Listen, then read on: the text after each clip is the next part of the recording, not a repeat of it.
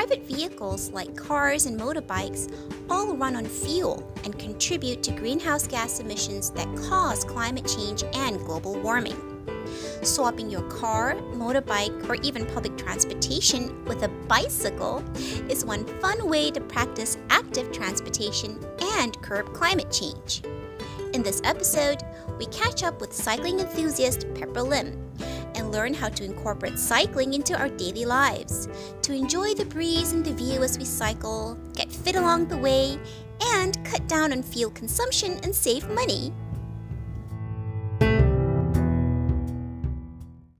Pepper Lim has had a colorful career, from working in a church to owning an IT company during the dot-com bubble.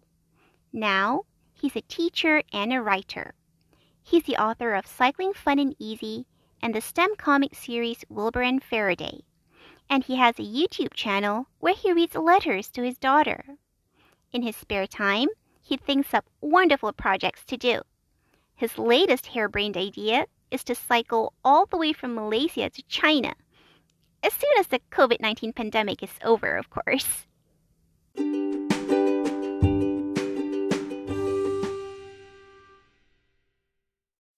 Pepper, you promote active transportation via cycling. And cycling is, of course, not just green living, but it's also part of a healthy lifestyle.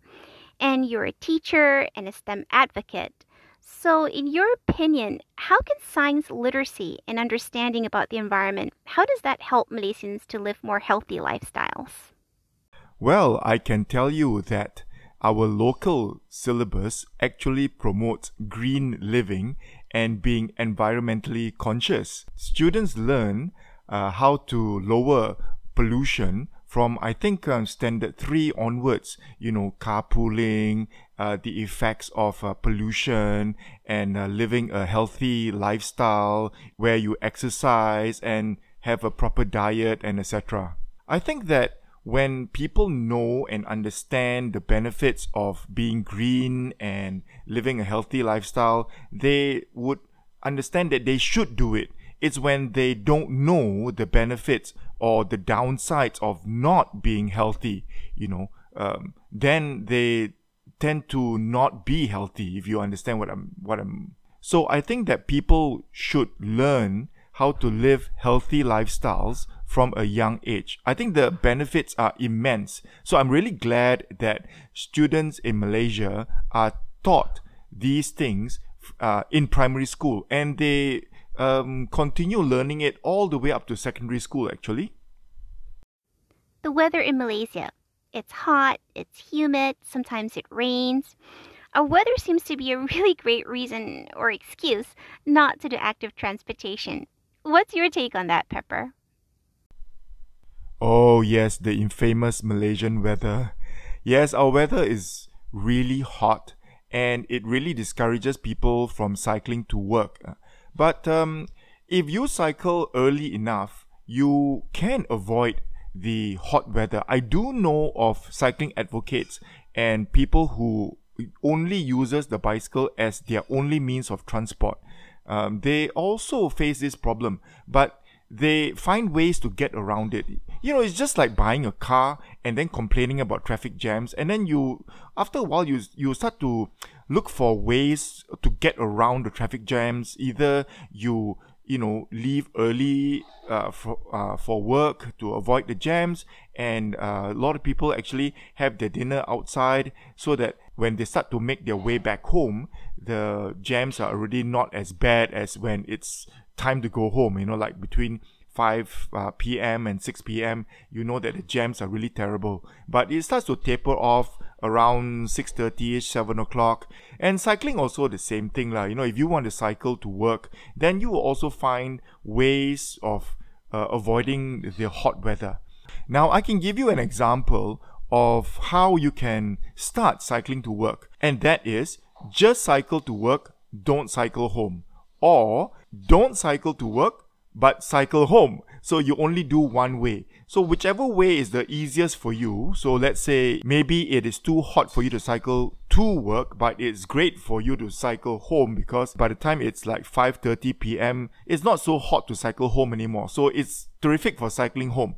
So what you can do is you can get a foldable bicycle. You can fold this bicycle and take it on the train and take the train to work and then cycle home.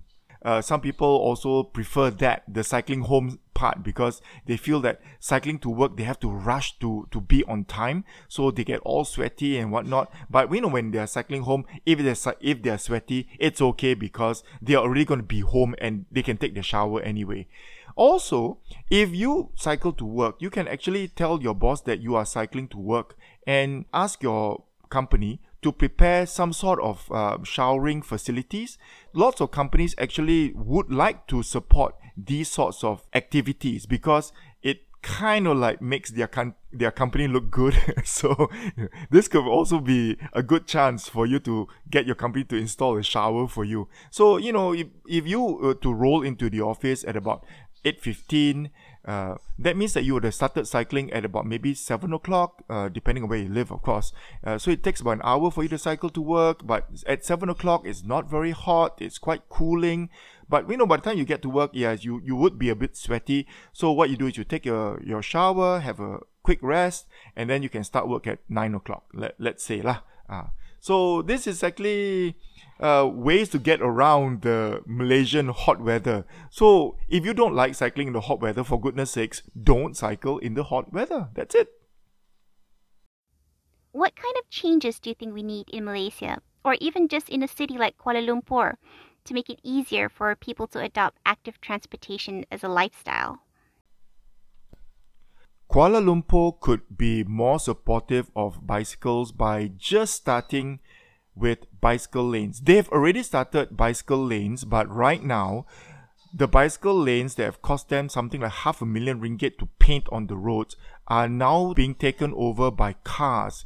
If you ever cycle on the cycling lane, you will see that cars are parked on the cycling lanes, which means that all cyclists will have to veer off the cycling lane into the traffic so that they can overtake all the parked cars at the side of the roads. I think that this is also lack of enforcement and selfish drivers, obviously, who just, I don't have anywhere else to wait for someone, so I'm just going to park right here. What's a cyclist going to do? Bang my car and fall down? I think some drivers do have this kind of mentality. So I would like to see law enforcement officers enforcing the law, because if you don't enforce the law and you have the law, it's just ridiculous. No one's going to worry about breaking the law, since they never get fined, no action is taken against them. So what? So what's the point of having a cycling lane when nobody actually uses it? And the KL also has a once a month, well, they used to have a once a month car-free morning, where you can actually go to ride around Kuala Lumpur town between 7 a.m. and 9 a.m. because the city council will just close all the major roads in KL for you to just either cycle or run or skateboard or roller skate or rollerblade. It's really fun. I think that these kinds of activities promote cycling, and I would really love to see other cities in around Malaysia doing the same thing too. Pepper, tell us now, what are you doing to encourage a more active transportation lifestyle? Tell us about your book, Cycling Fun and Easy. I wrote my book because Popular Bookshop noticed that there was a trend in cycling. Malaysians were starting to take up cycling, and that's great. But a lot of people who wanted to start cycling did not know how to start cycling. So what I wanted to do was to write a book that helped everybody start cycling. Even if you are a person who never thought of cycling, if you picked up my book, I think it would encourage you to start cycling. I think cycling is a really fun activity. I've never seen a person sad when they're cycling. I used to think that walking was great, but until I started cycling. I can give you an example. You know how Penang has all these graffitis painted on the sides of buildings? Well, I took my bicycle to visit all the graffitis, but there were a lot of tourists who were walking around looking for these graffitis. So I finished looking at all the graffitis and taking photos of all the graffitis before all the tourists actually got there. The first few graffitis, I had to line up to take photos with the other tourists, because everybody wants to have no one else in their photos. So all the tourists were really good. They actually lined up to take photos with the famous graffitis. But after I think the second or the third one, because I got there before everybody else, so I took my time. I had the graffiti all to myself, and I could find graffitis which other people could not find because I was on the bicycle. I could go down lanes even if it was the wrong lane, because just cycling down 100 meters and cycling back took me less than a minute. But if you were to walk that 100 meters and walk back again, that took some time. And then, if it was the wrong lane, or you start to get frustrated. But me on the bicycle, it never crossed my mind to be stressed out, like I can't find the graffiti. No, it's okay, I'm on a bicycle. I'm really enjoying myself. I'm really enjoying this ride, So yes, if you want to start cycling, or you're thinking of cycling, you're wondering what bicycle to buy, you can pick up my book. It's called Cycling Fun and Easy, and it's available at popular bookstores.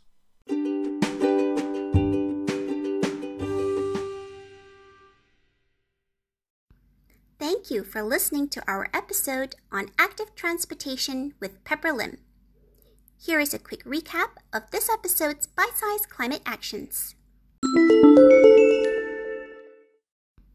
If you don't feel like cycling in the hot sun, don't. You can always cycle when it's cooler in the evenings or in the mornings.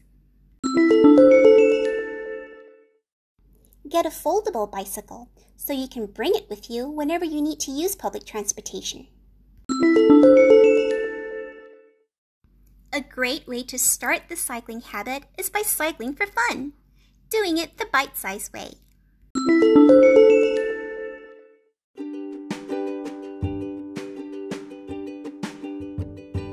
For more simple actions you can take for a cooler planet, check out the Bite-Sized Climate Action website and follow us on Twitter, Facebook, and Instagram.